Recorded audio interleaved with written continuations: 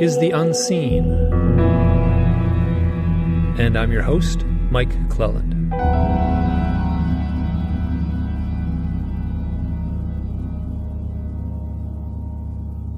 My guest this week is Peter Smith, and we will be talking about the pioneering work of Michael Newton. Peter was the president of the Newton Institute for a decade and was later appointed director of the Newton Legacy. His role was to continue the integrity and passion of Michael Newton's work, and this became all the more important after his death in 2016. Now, for those of you who may not know, Michael Newton was a PhD, and he developed a therapeutic hypnosis technique to access lives between lives. And he wrote a series of books, and we will be talking a lot about those during this interview. It was his initial book, Journey of Souls, where he introduced the core ideas of his work. Peter addressed this process early in our conversation, but I want to take a minute and try to spell it out a little more clearly here in this introduction. Life between lives is the name of a therapy technique. In it, the therapist takes the client into a deep state of hypnosis, and they access a sort of eternal realm. And this is the place where the soul goes after death, yet before being reborn into a new body. There are very formal lessons and assessments while in this transition point, and the stories that emerge in this process are remarkable, and many are chronicled in Michael's books. The Newton method of life between lives hypnotherapy is the result of more than 25 years of initial research by Michael, and these techniques were fine-tuned with over 7,000 clients. And this research continues on presently via the Newton Institute, and this is the organization that he developed to continue his work. And Peter Smith has been the spokesperson for this organization, as well as a therapist using these techniques. This audio conversation was recorded on Monday, February 10th, 2020. Please enjoy.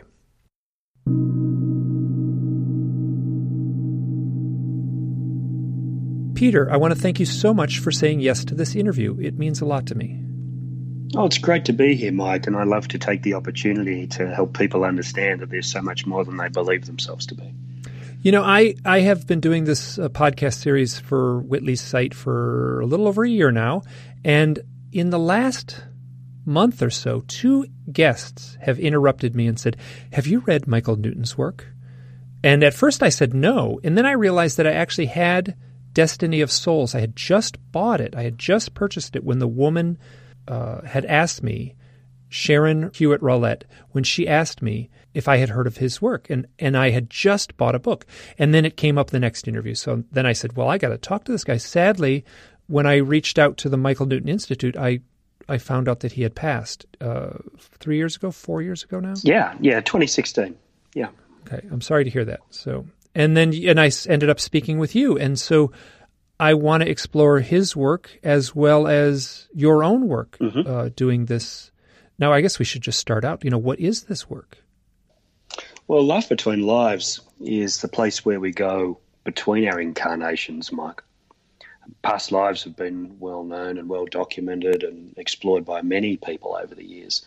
But Michael Newton developed a process, which he discovered by accident, as many great discoveries happen, that there's this place where you can go in between, and he carefully crafted a process over 35 years of research and 7,000 clients that allowed people to be able to, just explore that place, to go into the past life, to go beyond, and into the in-between, the spiritual realm, and make all manner of explorations in there. And this was documented in his book, A Journey of Souls, which, when did that come out? Well, Journey of Souls was published in 1994. It was followed up with Destiny of Souls, the one that you've read in around 2001. Michael was in his 60s before he published his first book, Journey of Souls, and that's because there was so much research and so much robustness underneath what he'd been doing. He published in 2004 a book called Life Between Lives because he knew he was getting older and he wanted to publish a textbook of sorts for hypnotherapists. And there's been a couple of books published since. He edited Memories of the Afterlife, which we published in 2009. And just before Christmas, just late last year, we published Wisdom of Souls, which is a collection of stories from around the world from our people as well. So his work has grown into being offered in 40 different countries, in 20 different languages. 220-odd therapists in all parts of the world are now continuing the work that he started. And so you have to explain, give us an example of a story that would illustrate, just what's happening with these sessions. I'd love to. And there's no more powerful story than the one that brought me to this work. But let me give you some context. A client comes into your clinic and they sit in your chair and, it might be Mike. Let's say Mike's come to do a session and you take Mike on a journey and he ends up in a past life and he might be, some sort of a healer in the Middle Ages. And, he has a whole persona there and we explore that past life. And then he crosses over and he takes on some sort of a soul persona, which is not Mike, which is not the healer from the Middle Ages, but an immortal essence, a super conscious presence, if you like, that is the immortal aspect of the client who speaks through the client, but still is the client in this incredible symbiotic relationship. So let me give that for context, first of all, and we can ask that soul that emerges in the chair anything. So I read these books. Here's my story. I read these books and a lady by the name of Helen.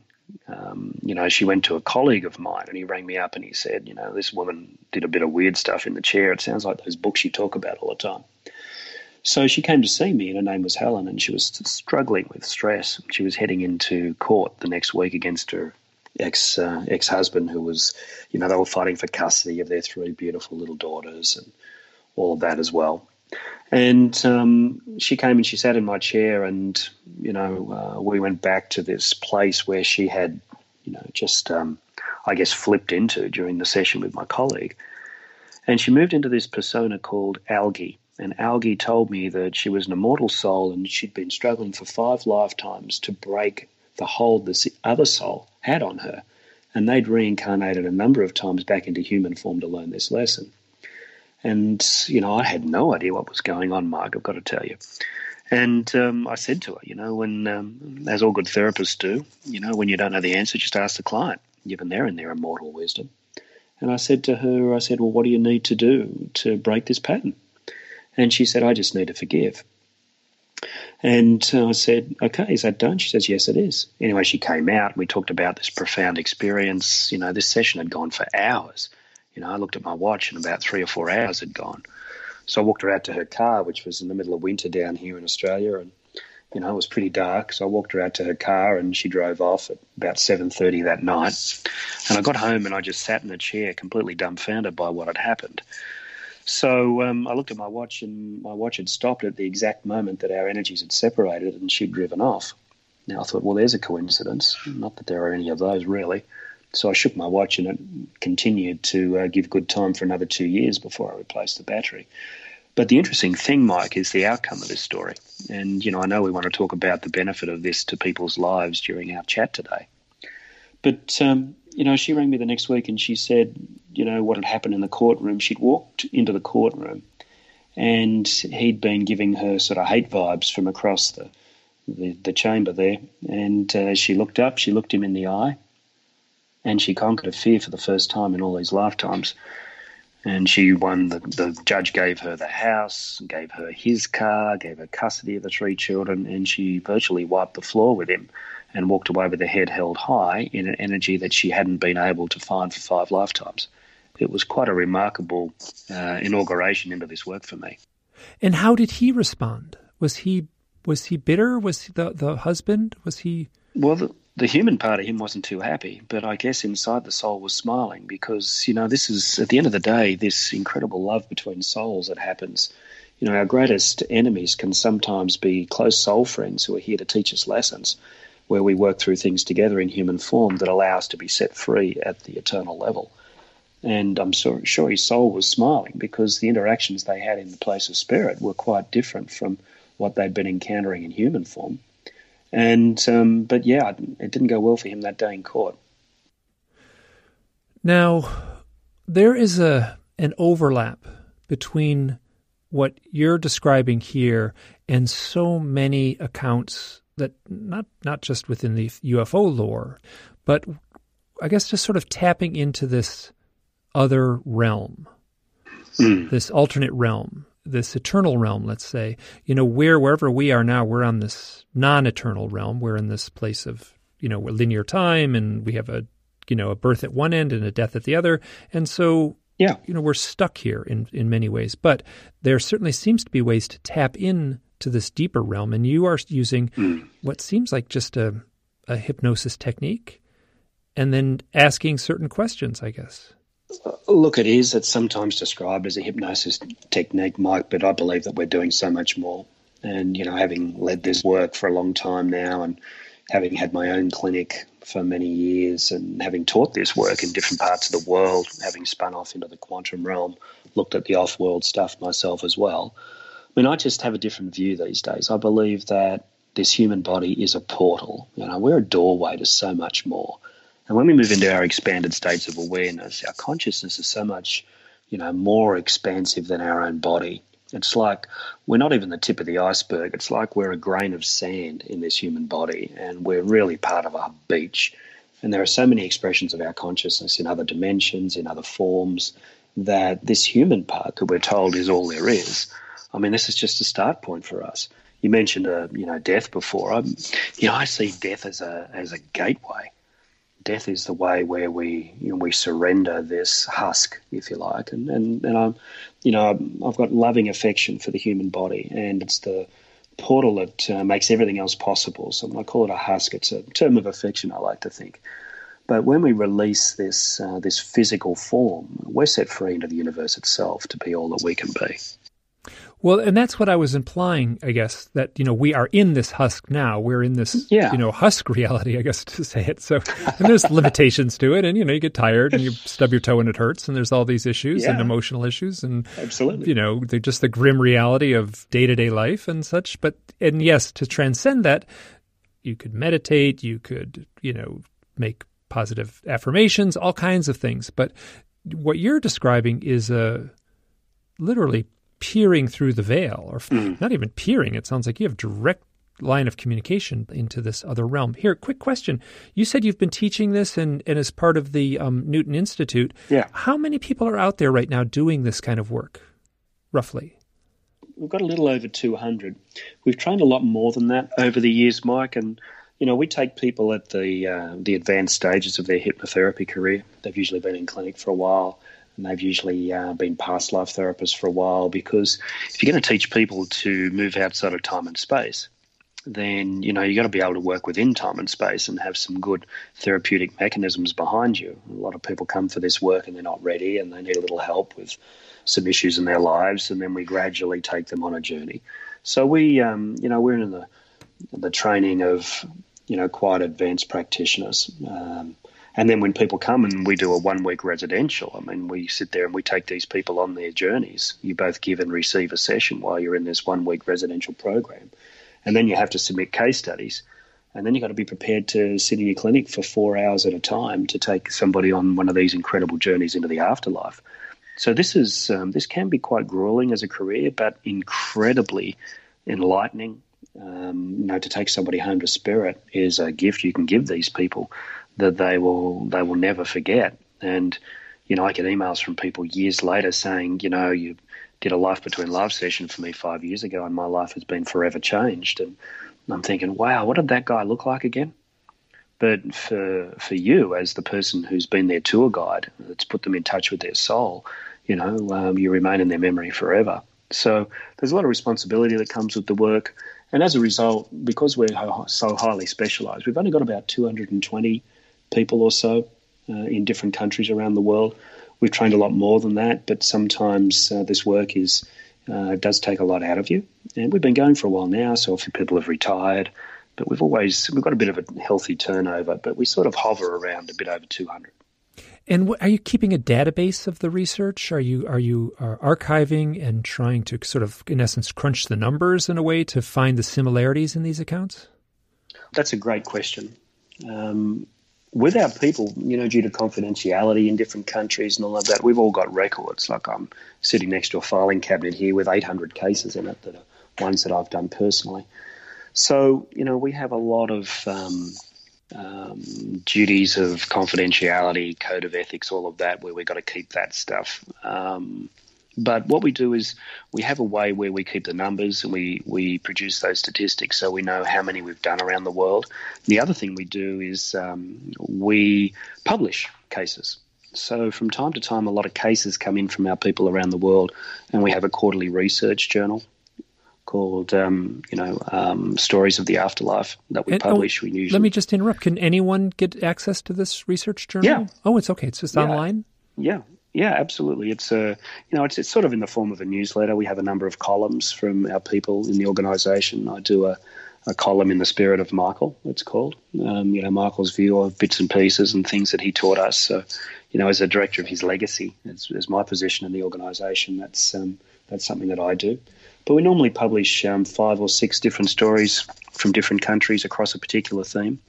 So we sort of, if you like, we publish somewhere between 25 and 30 stories every year through that quarterly journal. As I mentioned before, Wisdom of Souls was just published as well, and a lot of our people submitted cases for that. So it's like we're doing, anthologies of different themes that are being published.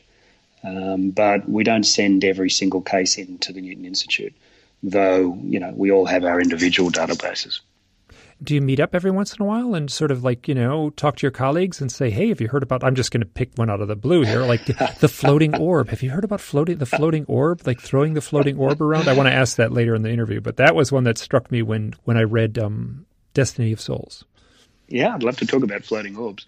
But yes, we have a world conference. We had one in 2017. We have another one next year, 2021.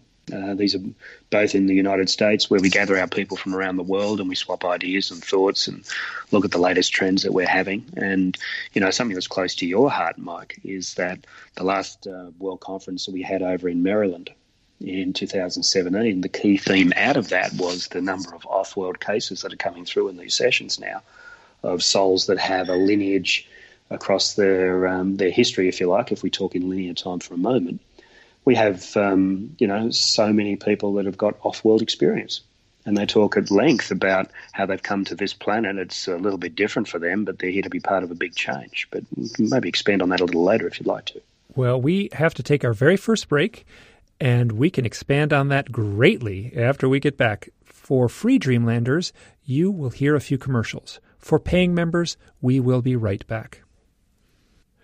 We are back on The Unseen with my guest, Peter Smith, and we are talking. I'm here in New York, and he is way across on the other side of the planet in Australia. And before the break, Peter mentioned that there were events and experiences that he called off-world, and this is what I want to talk about right here, right now. So please, if you could give an example of a now I keep on wanting to call these sessions. What would you call them? That'll do. A session, an experience, yeah. In these sessions, an experience emerges, and I've just read Destiny of Souls, so I feel like I'm up to speed on much of this. Within these sessions, an experience emerges that implies the soul certainly seems to have an off-world connection, given what's emerging. Well, it's really important to understand that people are here in this particular physical body right now. And the only reason that we would explore a lot of this stuff, Mike, is so that, what value can be added to the life today. It's great to go off and experience some of these other lifetimes, but what does it mean to the person sitting in the chair?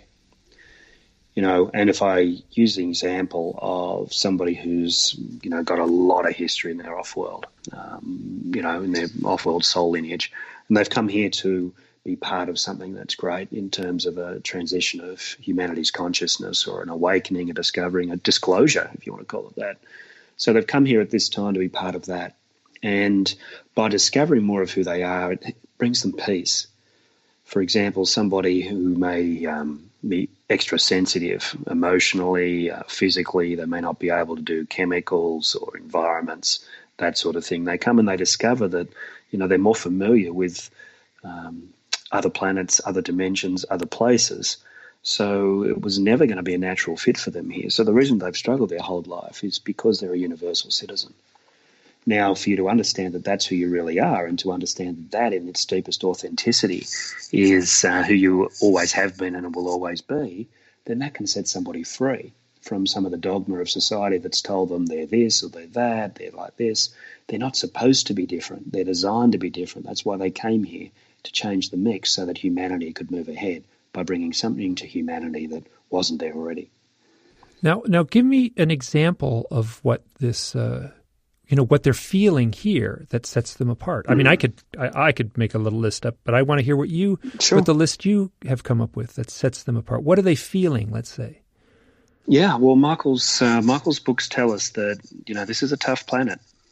And, we've got to get past this, is there life on other planets thing? For goodness sake, there's 1 billion stars out there. There's 1 trillion planets out there. How can there not be life? How can we not live in a universe teeming with life? So let's just take that logical standpoint for the start. And then if you look at the vibration and the density of some of these worlds, this is a very dense planet. This is a very difficult planet. There's a lot of heavy energy here. We have a history of wars, of killing each other. I mean, this is still going on in the world today. So for any sort of gentle souls from other places to come here, they're really going to struggle in the energy. And here, let me just interrupt. This is something that shows up over and over again in this lore, is that people will say, and I've heard them say it, you go to UFO conferences, people sort of like, you have permission to talk about this stuff at a UFO conference. Yeah. Your day-to-day life, you might not be able to talk to the cashier at the grocery store about these things, but at a UFO conference you can. And people have told me many times that they feel, this is heavy. I just feel heavy in this reality. Yeah. Absolutely, Mike. And it's not a pleasant feeling for them. Yeah. Yeah, and that's because they're used to something so much lighter. I mean, their soul carries a vibration that is higher than what is normally, brought into human form. So as a result, they may have a tendency towards shutting down in this lifetime. It might be anxiety, it might be depression, they might withdraw from society to an extent. They are often drawn to nature. They're drawn to, a gentle type of lifestyle rather than a heaviness. They may not do good in crowds. So, at the end of the day, these people just need to be honoured and recognised for the courage that they have to incarnate here to be part of the changes for humanity. And we are seeing, an influx of intergalactic souls incarnating into human form to be part of something, and it's coming up in our sessions. It's one of the big changes since Michael originally published his work, is that what we call now traveller souls, Michael referred to them often as hybrids in his book, but, that sounds a bit like a car with an alternative type of petrol source or something. So, we had the term hybrid is that's thrown all over the UFO community right now. So, and has been for many decades. So, yeah. Or we like to call them traveller souls because we want to recognise how far they've come to be part of humanity as one culture, one group, one collective consciousness. So by calling them travelling souls, we're just recognising they're from elsewhere, and we want to welcome them as visitors. Having said that, we're all part of humanity as well. But when we look at this at the end of the day, we are all universal citizens, here to make a difference to humanity. We've all taken form to be here as part of some changes, and we've got a heavy change agenda here over a period of time. And, the jury's out a little bit on how we're going to get through that. From my own research, and I've been doing this, I mean, I have been at the outlying fringe, at the farthest corner of the continuum, way out there, and all the sort of what we would call mainstream or pragmatic UFO research is way on the other side. But I'm all alone. Well, no, there's other people doing fringy work like I am. But one of the things I'm finding, and I talk to a lot of people on the phone, over email, I talk to a lot of people, and when I talk to them, I write on the corner of the page, I just write Reiki, and then I just wait for them to say it. Not everyone does, but oftentimes they do. So I'm going to ask you, have you noticed that as a pattern, people doing Reiki therapy in the client pool? Yeah, well, let me say, I'm a Reiki practitioner, and I did the 3rd level training there some years ago. It was one of the first things I got into. And, Reiki, just by its definition, is universal life force energy. And we are universal life force energy. That's who we are. That's what brings us all together. Reiki is offered in a way that the universe offers gratitude from one person to another, using that first person as a channel. I think it's a beautiful contribution And I think that if there was more Reiki in the world and more understanding between people, the world would be a better place. So, we find the further we get into the, you can call this hypnosis, which has certain connotations, as we said off air before. We can look at this, or we can look at this as an energetic modality that's connecting people through energy, expanding them through quantum entanglement, if you like, to go back to the remembering of an out-of-body experience while they're still in body, which is what I think is a better definition of the life between lives state. We're actually having an out-of-body experience while still in body, and we're remembering what it's like to go home to the spiritual realm. But all of this can only happen in a universe that's based on energy and consciousness. So I think Reiki is a wonderful expression of that energy. But my question is, are you seeing in the data pool, let's say, a higher number of, I'll just say from my own data pool, like the number of people who are doing Reiki, who are Reiki therapists is off the charts. It's like, I'm going to say it, it's over 50% of the people who reach out to me with a UFO story will tell me they are also a Reiki therapist. Okay. Well, I'd have to say there's a heavy overlap into our own practitioner group. Of our 220 people, a lot of them have done Reiki, reconnective healing, any of that sort of stuff. They've been drawn to those energetic modalities. So I'd have to say yes, we see the same thing. Okay, very interesting. Hey, do you have a story, like an account that you could share of one of these traveler souls? Sure. I had one lady who went into this deep state, and let me say that, they talk about hypnosis and how people can be directed through hypnosis. When we work with Life Between Lives and we unearth a person into their immortal persona, we're just trying to catch up, Mike. It's not like this is typical type therapy where you got to find the answers. We just, this person is their, universal self, surfing the fabric of the cosmos itself, being the, a resident of the spiritual realm, and they're just telling us stuff that's going on, particularly for the human part of them, which they move into the third person, and they talk about the client that they're talking through. It's quite fascinating. Now, if we move into that space, then sometimes we just make notes or we just try and keep up. It's an incredible experience, and it means that, if there's ever a time in your life where a therapist doesn't need to know the answers, it's then. And we see this as more of a facilitation of consciousness rather than therapeutic work anyway. But all of that is just a bit of preamble to this story. I once had a lady who moved into that immortal sense, and she said, I'm here. I'm here on a study trip. And I said, well, what are you here to study? She says, I'm here to study the human brain. And the best way to understand the human brain was to incarnate, so I had one. And I said, oh, really? Well, how's your research going? She says, well, yes, I'm really learning a lot. And she said, do you have any questions? And, of course, this turned the tables on me big time. And I had to try and think of something. And I said, well, why is it that we only use, say, 15% of our brain capacity? And this look came across her face, and she said to me, who told you that? And I said, well, our scientists have told us that we only really use about 15% of our brain capacity, apparently. She says, oh, no. She says, well, your scientists are wrong. I said, how's that? She said, well, they just haven't really invented the machinery to understand what the brain's really doing. And, of course, at that stage it was about eating humble pie and just realising that, I'd showed a little bit of human arrogance there on behalf of the scientific community, and that there's always so much more to the picture than what we know. And it reminded me of a book, a fascinating book that Michael Newton himself put me onto called The Holographic Universe by Michael Talbot. Oh, yes, yes. Now, here I'm going to interject right now. This is now public record. The researcher Linda Moulton Howe talked about this.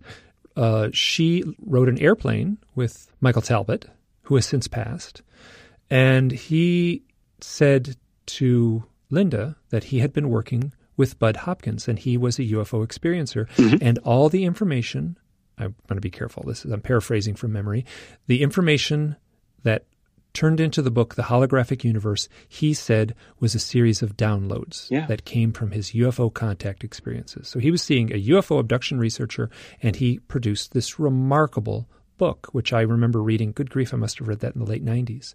And it had a huge impact on how I frame reality. Well,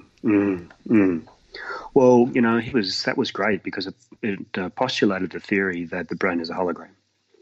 And, we keep looking for consciousness in the brain, but, Consciousness is all around us, and everything to do with us is about consciousness, and it just shows up in brainwave patterns. It's a result. It's not the source. And, that book by Talbot is it's a classic. I think for anyone who's interested in the metaphysical, you should read that and the connections back into science that he built through that book. It's just quite remarkable. I agree. So this lady, she came back and she realized that, she'd come here to study the human brain, and in this life, in her human persona, she was an academic that did research. So it was all a beautiful fit for her soul to incarnate as a person who did research, because the soul's working away at a different level to what the human is. This is remarkable. Now, when we come back from our second break, we'll have a good long half hour, and we can run a bit longer if we need to. So we're not tied down to that half hour. But when we come back, I want to share a few of my own stories. You'll tap right into them. You're going to resonate strongly with some of my experiences. Good. With I look forward to that. Stuff. Yeah. So for free Dreamlanders, you will be hearing a few commercials. For paying members, we will be right back. We are back on The Unseen with my guest, Peter Smith, and we are talking to him from Australia, and we are jumping into the deeper waters where his work, doing this therapeutic work with past lives, sort of seems to be overlapping with the lore of the UFO contact experience. I am going to do something here. What I will probably do is tell Peter a story, and I will tell it to him very thoroughly, and I will edit that down because you listeners have heard this story a few too many times, so I apologize. But this is going to tap into the research that he's doing as well as my own direct experience. In 2007, I did a hypnosis session with Mary Rodwell and she's English, but she lives in Australia. She's great. Do you know her? Good friend of mine. Absolutely. Okay, so this is interesting now. And I also, what I'm going to tell a story where it emerged that I had a previous incarnation on another planet. Like my life, somehow, some part of my soul essence, whatever you want to call it, lived a life on another planet. And now I'm here on this planet.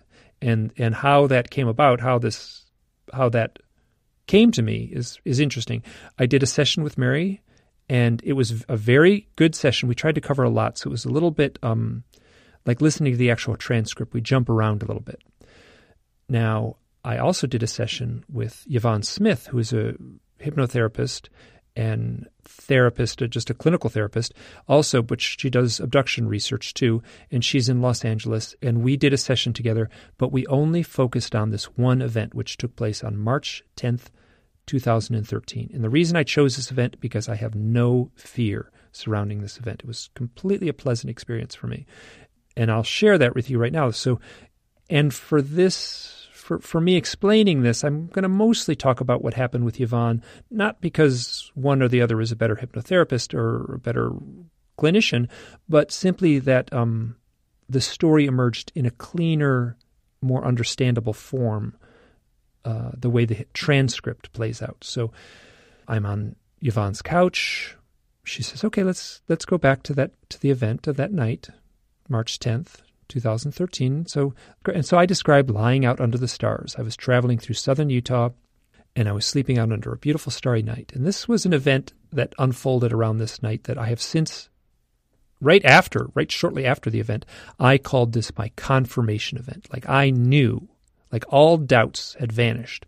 It was confirmed for me with this story that I had UFO contact. And it's like the event itself wasn't that powerful, but it was all these synchronicities and psychic experiences that happened afterward that proved it for me. I can't prove it for someone else, but for me, it was a done deal. Now, she explains, like, oh, what's happening? It's like, oh, I'm lying in this ground. It's a beautiful, calm night. The stars are beautiful. I'm really enjoying this. It's a lovely thing. And I look up on this hill, and there's this round structure, and it looks just like a flying saucer. It looks just like a landed flying saucer. I can see it clearly. It's on this hill right next to me. And I even said to myself in the moment, I said, this is not through the hypnosis therapy. This is something that really happened. I said, if this was a flying saucer, like it would give off some sort of, like, flying saucer mojo that I'd be able to feel. And I felt nothing. I said, it's like a house or something, because I felt absolutely nothing. And then I fell back asleep, and this is all from my memory. I fell back asleep. Later, I woke up and there was a bright light behind a bush. And this is where it takes over with the session with Yvonne. And I'm saying in the session, the transcript, I'm saying, I see this light behind a bush, and I know it's them. I know it's them. I know it's them. And then I say, I'm out. I'm out. I'm not in my body. I'm out. I'm looking down at this flying saucer thing, this round structure. I never said flying saucer. I'm looking down at this round structure, and it's dark, and I think my body is still in the sleeping bag, but I'm floating above this thing. The next thing I know, I'm like walking in this hallway, and it's this round hallway. And I immediately recognize that I'm short. Now, I'm 6 foot tall, and I immediately felt like, wait a minute, I'm short. And I look to the right of me, and there's this gray alien. And I look to the left of me, and there's this gray alien. And I look to my body, and there's like, I got long fingers, and I got this spacesuit on, and I got this skinny, like, legs, and I'm like, I'm a gray alien. And it felt so normal. It felt absolutely normal. And I was kind of baffled. And I even said at the moment, I said, actually, you know what I said this? I said this in the session with Mary. I said, it feels like I ended up in this ship in my astral form, in my spirit form, in a non-physical form. And they had this rubber suit waiting for me, like it was on a coat hanger, just waiting for me. And I just went whoosh, and I zipped into the suit, and I just stepped right off the coat hanger and started walking down the hall. Now, suddenly I'm in this conference room. I don't remember walking through a door. I'm suddenly in this conference room. And let me tell you, this conference room is the ugliest conference room imaginable. It seemed fake. It was like had ugly carpeting and fluorescent lighting and these crappy folding tables. And I did not feel like something on board a flying saucer. Let me tell you, it felt like a cheap stage set. And I'm facing these beings, and they're all kind of fuzzed out, but I certainly get the impression that they're gray aliens. And I say to them, what am I doing here? And they say, you volunteered for this. And I'm like, what do you mean I volunteered for this? What does that mean? What am I doing here? And they say, now is the time. I'm like, what does that mean, now is the time? What am I doing here? And they say, you volunteered for this. And I'd ask a question. They go, now is the time. We got stuck in this little tape loop where it was just, and all of a sudden, I started sobbing on the couch. And I pointed a finger at these beings, and I swore I was dropping the F-bomb. I was like so angry, and it's almost unlistenable, the power and emotion of this session. Like, to listen to the audio that was recorded while I was lying on the couch is brutal. And transcribing it was very hard. So it's like there came this snap where all of a sudden I understood something, and I pointed at these beings, and I'm like, you never told me it would be this hard. You never told me it would be this difficult. You never told me about sadness. You never told me about loneliness. You didn't tell me this. And they just looked at me completely blank and said, you volunteered for this. And I was so angry. I said, you had, like, I was just angry that I had lived this life with these negative emotions, sadness, loneliness, depression, all these things that no one warned me about. Now, it went on and on. There was this back and forth, and then boom. I literally felt like I deflated on the couch, on Yvonne's couch, someone, like I was a pool toy. You know those pool toys that float on the. So I was like this pool toy that was like lying on the couch, and it felt like someone it was like too rigid. Like I was too tense. Like they would put too much air in the pool toy, and I was tense, and I was just rigid from my toes to the top of my head. And it just like someone tapped me with a pin, and I just deflated. It felt like my heart stopped. It was so calm. So I went from absolutely irate, angry, sobbing to so calm. It felt like my heart stopped. She asked me a few more questions, and it felt like, she said, what happened? What did they tell you? And I said, I think they told me something, but I don't know it yet. I don't know what it is yet.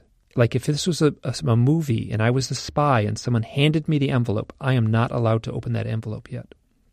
And there's some other things that came out. But after that event, I'm turning the clock back now to 2013, within 48 hours of me having that event under the stars in southern Utah, I began writing a book, which is titled The Messengers, which has been a huge deal for me to put that book out. Yeah. And I put forth some ideas about owls and UFO contact. And it has been, for a fringe little book like this, been very well received. Now, the session in 2017 and 2018, like that was 3 and 4 years after the book had been published. Yeah. And I started that book 48 hours after having this, what seems to be a memory of being here for some purpose. Like they're basically saying, now is the time. And I started this book almost immediately after the event. Now, here's where I'm at right now. Okay, I'll edit all that down. It'll be much shorter for the listeners, but I wanted to give you the whole thing. I know enough about myself. Like I cannot fit it in my head that this really happened. Yeah. Like it's much easier for me to say, I was presented with a powerful parable, like a myth. I was presented with a myth of some sort. And I'm taking this myth seriously. It's very difficult for me to take this as literal truth. Yeah. That I was truly out of body in the form of a gray alien on the spaceship. What I can do is take 3 steps back, see it in symbolic terms, see it in metaphoric terms, see it in mythic terms. And maybe this is a cop-out, but I can remain more balanced framing it that way. And I think the benefits are just as real no matter how I look at it. There, I held the floor long enough here. I'll turn it over to you. Maybe it would be best for me to just offer what came through to me and what I was feeling and connecting in my own mind from when you were telling the story, Mike. How would that be? Yeah. Oh, yeah, absolutely. Please. If you heard my pen scrolling in the background, I was just making some interesting notes. You know, there's your experience is very similar to so many other people's. And one of the things that I've discovered through the quantum consciousness work that I've been doing for a while now as well, which, you know, Michael was helpful in mentoring me with that for a while before he passed, is that we are very natural in non-human form. You know, sometimes we're far more natural in non-human form than what we are in these heavy, dense bodies. Now, I mentioned roughly 800 or so of the Life Between Lives sessions. One of the things that I love to toss in there is, have you ever incarnated on another planet or in another dimension? And I've only ever had 2 people say no. And I think that they just weren't ready to see it, to be honest. But every other person has said yes, and I say asked to be shown. And they're shown some form of other life that they have incarnated as or existed in or whatever that may be, that is non-human. I think that's a very natural phenomenon for us to understand that we are so much more than human form. Now, if we really want to give this planet a shake, if we really want to change the consciousness of what's happening here, it's really, really important for people who are more used to a different type of form to incarnate into human form and to bring the shift in the collective consciousness that brings to get us ready for disclosure and for understanding more of our cosmic roots, whatever you want to call it. But that's basically who we are and who we're meant to be. We are universal citizens about to take our place amongst the stars. You know, so what I sense your experience to be is a simple expression where you were in contact with the multi-dimensional form that you are, and you were existing in a different type of body. Now, last year when I went to UFO MegaCon down in Laughlin, down in Nevada, and they're kicking that conference off again in a few weeks for this year as well. But last year I went down and I took 2 slots in the presentations, and one was about talking about Michael Newton's work and how it's moved through traveller souls and how we're seeing those trends emerge in the sessions around the world. But the second one was about the quantum consciousness work that I do, and that was about we move people out through different realms of consciousness, and we ask to be taken to an interdimensional realm where people are in other form. Now, I put forward 100 cases, and I'm circling back around to something here that's important. People who've incarnated into other forms and other dimensions, there were three main ones that come up, and one is that they are part of a group consciousness. The second one is they're part of an energy form that is outside of the physical form. And the third is that they're in a form of life that is a different type of body, and a lot of those people experienced amphibious bodies. Now, of the 100, there were incredible numbers of permeations, but maybe I had, roughly 20 to somewhere between 15 and 25% in those three categories. But one of the things that I've exhibited, and this fits back with your story about the group consciousness, is about a number of clients over the years who've been part of a collective consciousness themselves, and a piece of that consciousness has come off, and that's the courageous part that takes the human form. And, my knowledge of the grey alien phenomenon is not great, but what I would suggest is that there's a telepathic connection between the different forms that mean that we don't have the same unique individual consciousness that we share as humans. But a piece of that, somebody has to do the research. Somebody has to come down here and has to experience the difficulties of human form in order for groups to learn. Now, the cases that I've had over the years of this type of phenomenon, none have been actually in the grey alien type bodies, but lots of other ones, is that everything they learn goes back to the collective. So they're here as the field operative, if you like, and by learning and experiencing everything, the collective benefits. Okay, so the implication is that my existence here, if we follow your model, is being downloaded, let's say, hyperlinked to a collective consciousness in some other realm, doesn't matter, time and space, distance is irrelevant, that's zapping to them immediately.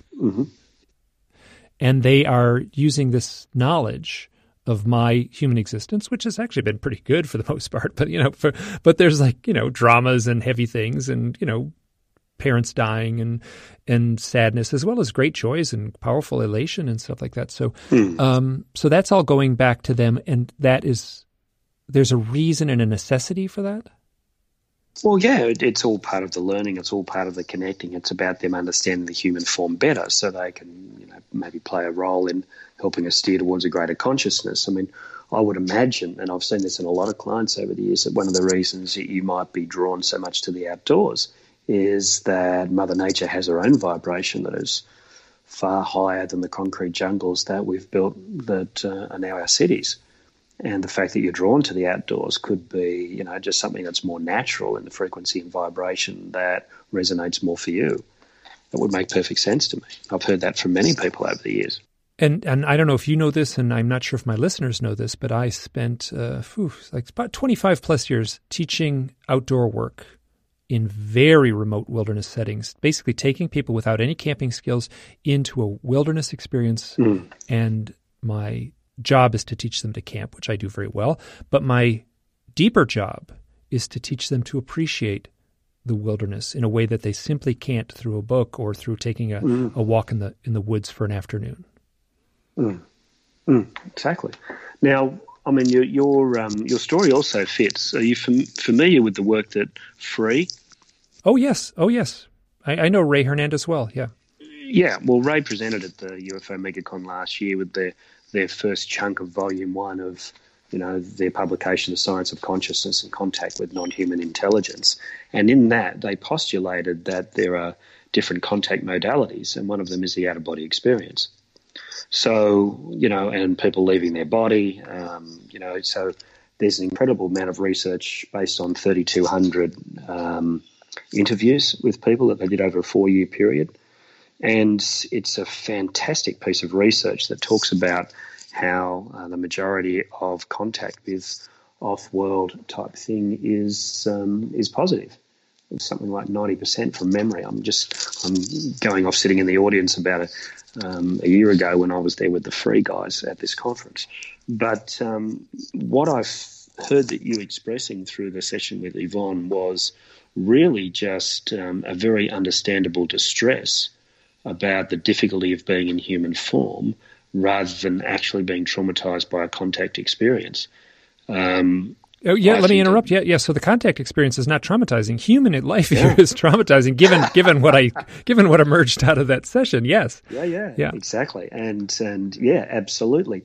I've had so many people in a beautiful expanded states over the years, Mike, where they've said, it is just so hard here. I mean, what was I thinking? To come here and to be part of this heavy, dense energy. I mean, I know I chose to come here and came here. And, often we'll put those people back in touch with an environment that they're more familiar with. I've got something that I was teaching in a workshop down here a while back called Cosmic Consciousness.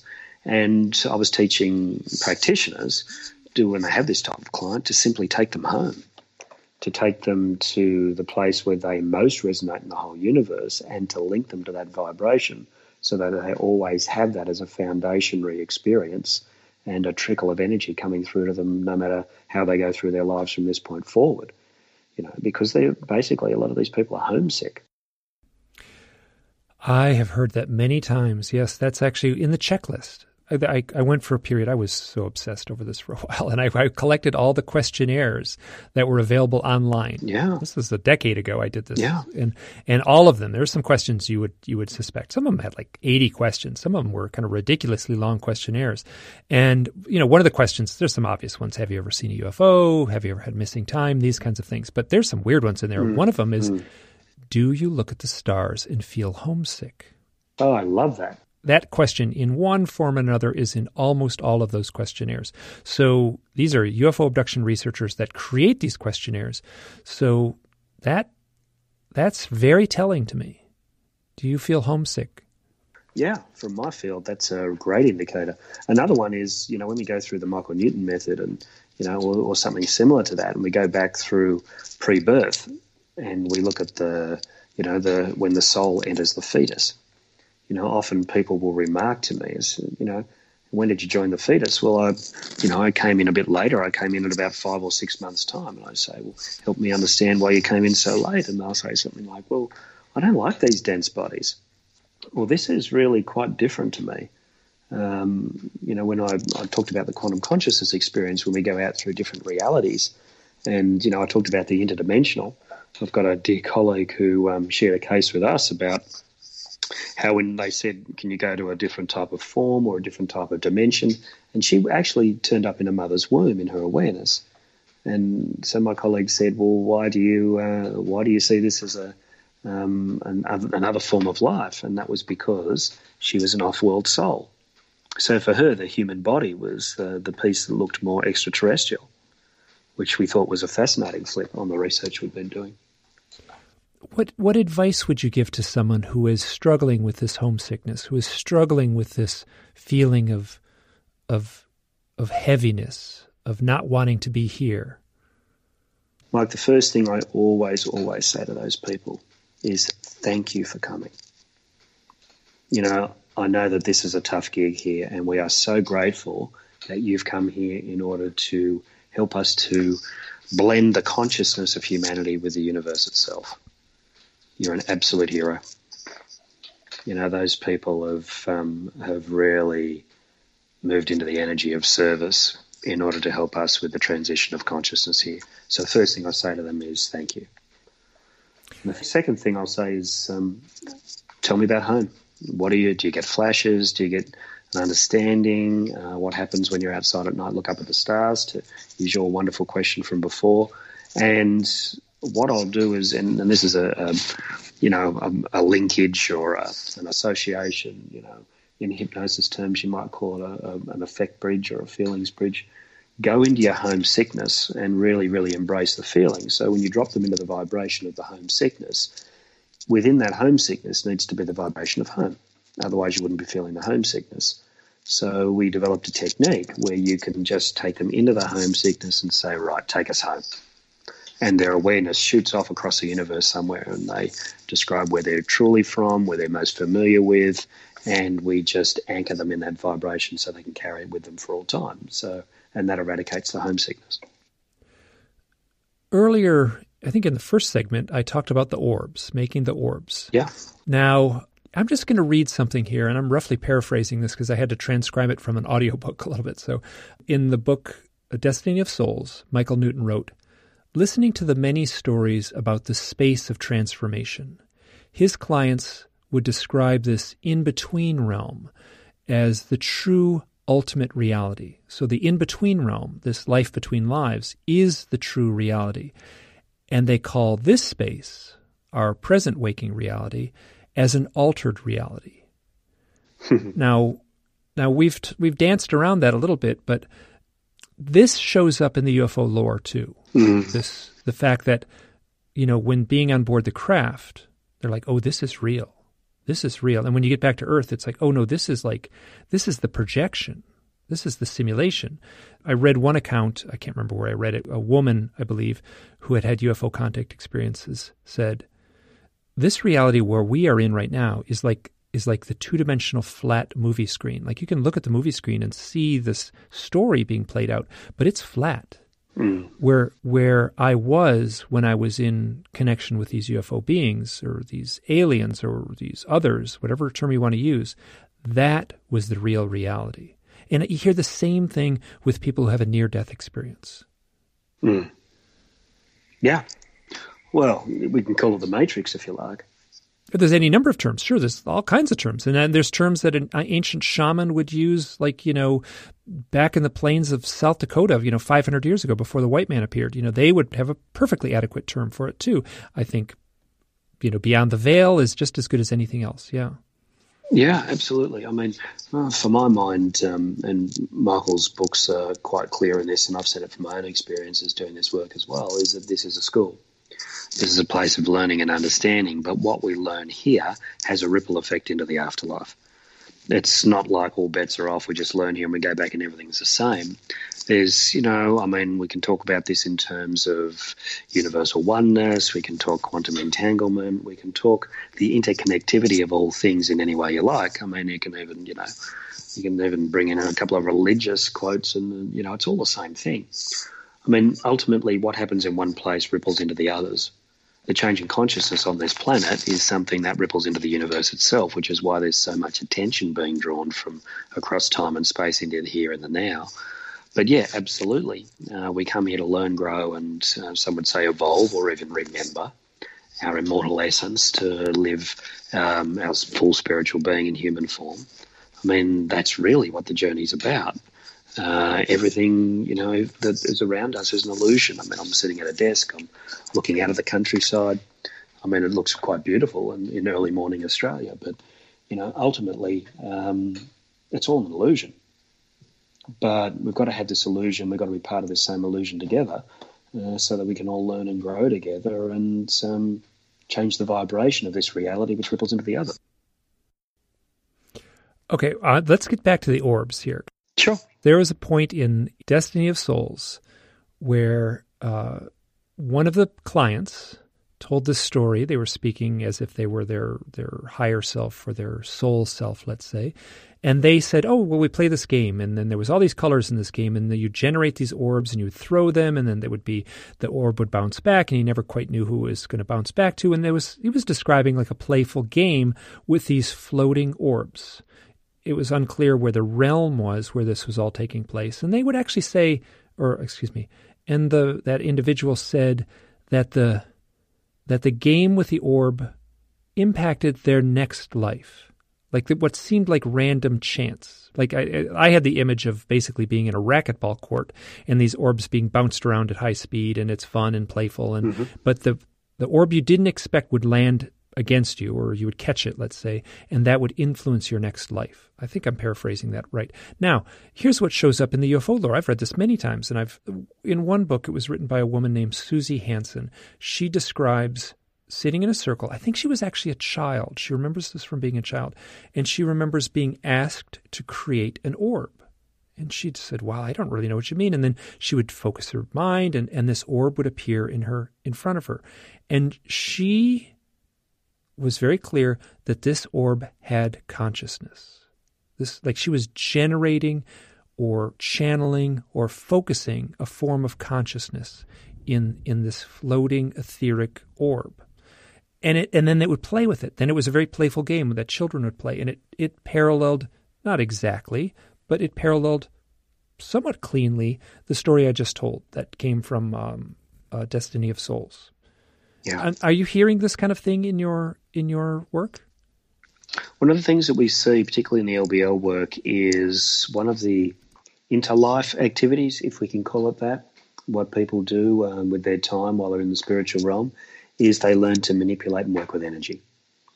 Now, some people will describe what it's like to create planets and that sort of thing. Other people will talk about, how to change their energy fields, how to work with energy in any sort of way. But to actually bring form to something and to create energy is something that we've seen lots of cases of over the years. So, it really resonates for me. I think that in a universe that is full of energy and us as being, creators of so much more than we know, it makes perfect sense to me that we would practice from time to time in how to create energy. Before we go, can you leave us with one story that meant a lot to you, that helped you in all this?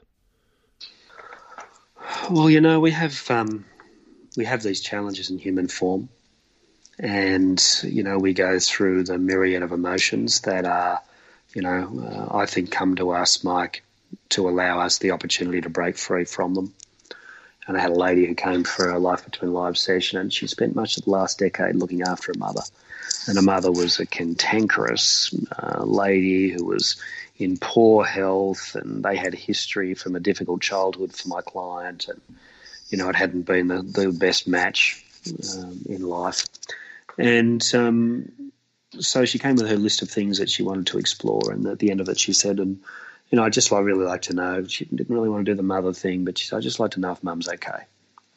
Anyway, so we went into a past life. It was a powerful past life, and we went beyond the past life, and she's just entering the spiritual realm, and she got stuck at the entrance point of the spiritual realm.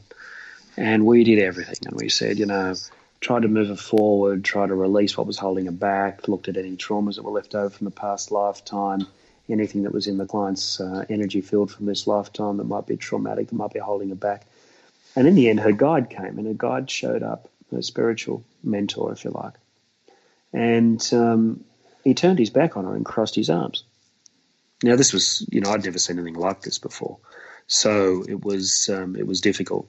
And, I did everything I could do. She did everything she could do. And in the end, I just said, can somebody come and help? And guess who shows up? That's Mum. So Mum came, and Mum, the client had all these lists, and her Mum came, and she went back and forth to the guide. She got all the answers. She became this incredible go-between, and she actually ended up almost facilitating this lady's Life Between Lives session and making it all happen. So let me interrupt. So the spirit of the mother, who she had a hard relationship with in this life, in this reality, was then the facilitator. Yeah. She's going off, she's getting all the answers, she's bringing them back, all that sort of stuff. So this client actually did a Life Between Lives session in collaboration with her mother. And they had been so disconnected, and so she'd been so traumatized by her in this lifetime. So it was this incredible flip. And in the end, she was in tears, I was in tears. It was an incredibly moving experience. And towards the end of the session, she noticed that the spiritual guide that had his back, he turned around, he looked over his shoulder, and he just smiled. And the whole thing was a setup to, just reconnect her with the soul of her mother and to release a lifetime of distress at the hands of her mother, knowing that there was a deeper soul contract at play. So the reason I tell this story, Mike, is that, sometimes our most difficult circumstances or the toughest relationships that we have in this life have been designed to bring us into a place of learning and understanding. Sometimes there's so much more to the story than we know. And just trust. One of the things that I say to people is that every moment of every day, your soul knows exactly what it's doing. And if the human part of us is confused or sad or whatever, just pause and go within and know that your soul is looking after you through every peak and trough in this lifetime. This is a beautiful point to end this interview. I don't think I could go any farther. I have more questions. I don't know. It wouldn't do any good to ask them at this point, just having heard what you just said there. How do people get a hold of you if they want to contact you? Well, Mike, I've got a website, quantumconsciousness.com.au for Australia. Our work is also instituteforquantumconsciousness.com. The Newton Institute, we've got practitioners in lots of different places all around the world. That's newtoninstitute.org, and that's for the Michael Newton work. So, we're grateful to be able to get the word out there, to talk to the people that listen to this, Mike. Thank you for what you do and for helping us bring a message to the world that we're so much more than what we are. Hey, and you wrote a book called Quantum Consciousness, and it was published in 2018. I didn't ask anything. I'm horrible. That was terrible of me not to say anything. So, I would love to hear more about it because I don't know much about it.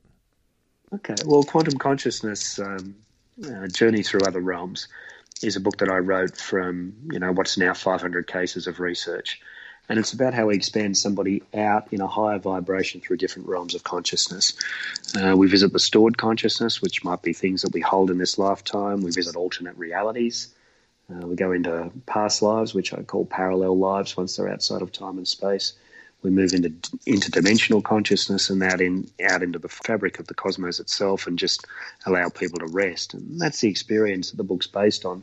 But ultimately, the book is about helping us to understand the overlaps between spirituality and science. I draw a lot on the quantum physics concepts of, what I call the creator effect, which is based on the observer effect, the holographic universe, which is, holographic healing. We heal in one life, we can heal in others.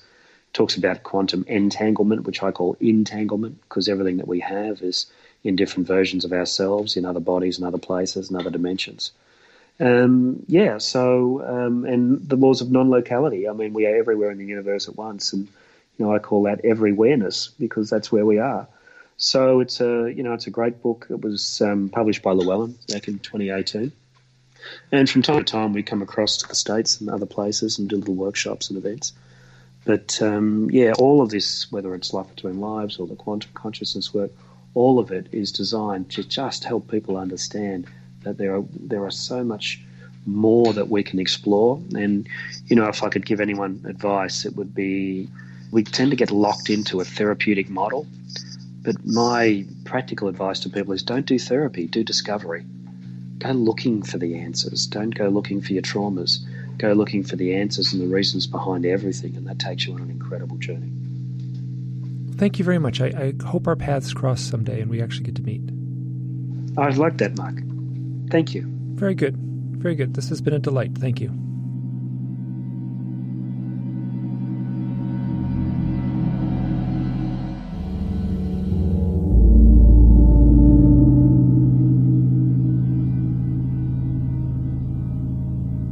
This is Mike, and I am chiming in after the editing.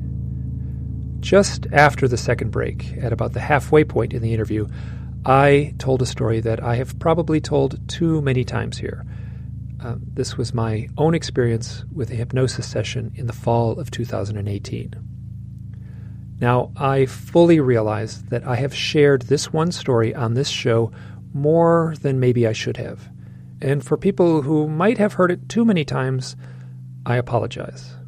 But that experience, my personal experience, was at the forefront in my mind as I read Michael Newton's book, Destiny of Souls.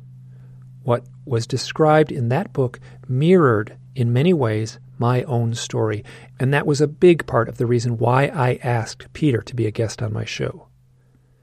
Now, I have said this many times, but part of the reason I do this podcast series is because it is my therapy, and I am not exaggerating. I am using this show to try to wrestle with some unknown parts of myself and hopefully to come to terms with my life experiences. So, to you, the listeners, thank you for being patient with me as I try to do two things. I want to offer up interesting interviews while at the same time I do not want to ignore my own issues and how they tie in to the work I'm doing on this podcast. I had a question for Peter that I never quite got to ask. We in essence answered it, but I had it written down very formally, and I'm going to read it here. And basically what I was doing was pointing out that the similarities between Dr. Newton's work and a long list of other research and modes of thought. I see this life between lives work as very similar to Michael Harner's shamanic work, and he wrote an amazing book called The Cave and the Cosmos. And I also see a very real similarity between the channeled works of Neil Donald Walsh and Jane Roberts. And they both have a series of books, respectively, Conversations with God and Seth Speaks. I also see it in Dolores Cannon's work, as well as stories of psychedelic journeys with either ayahuasca or mushrooms. And it also shows up in the near-death experience and in deep states of meditation. I suspect there are a few more examples that I'm missing, but for now that'll do. Now, I see all of these examples as experiences that use symbolic elements to convey not a surface truth, but a deeper truth. During the interview, Peter said this of his work, and I'll roughly quote him. He said that it allows an understanding of our cosmic roots, or whatever you want to call it, but it's basically allowing an insight to who we are and who we are meant to be. And this would mean that we are universal citizens about to take our place among the stars. And that's pretty close to what Peter said during our talk. That sounds very much like something Dr. Leo Sprinkle would say. This man is one of my heroes in the field, and it is not surprising that he also uses hypnosis for both past life and UFO contact investigations. It feels like this tool, this contentious tool within the UFO research community, hypnosis, can tap into not just hidden memories, and there's a lot of debate about that, but it can also allow a very therapeutic experience with past lives, or, given what we've just listened to, the point between two lives. If you've made it this far, thank you so much. Bye now.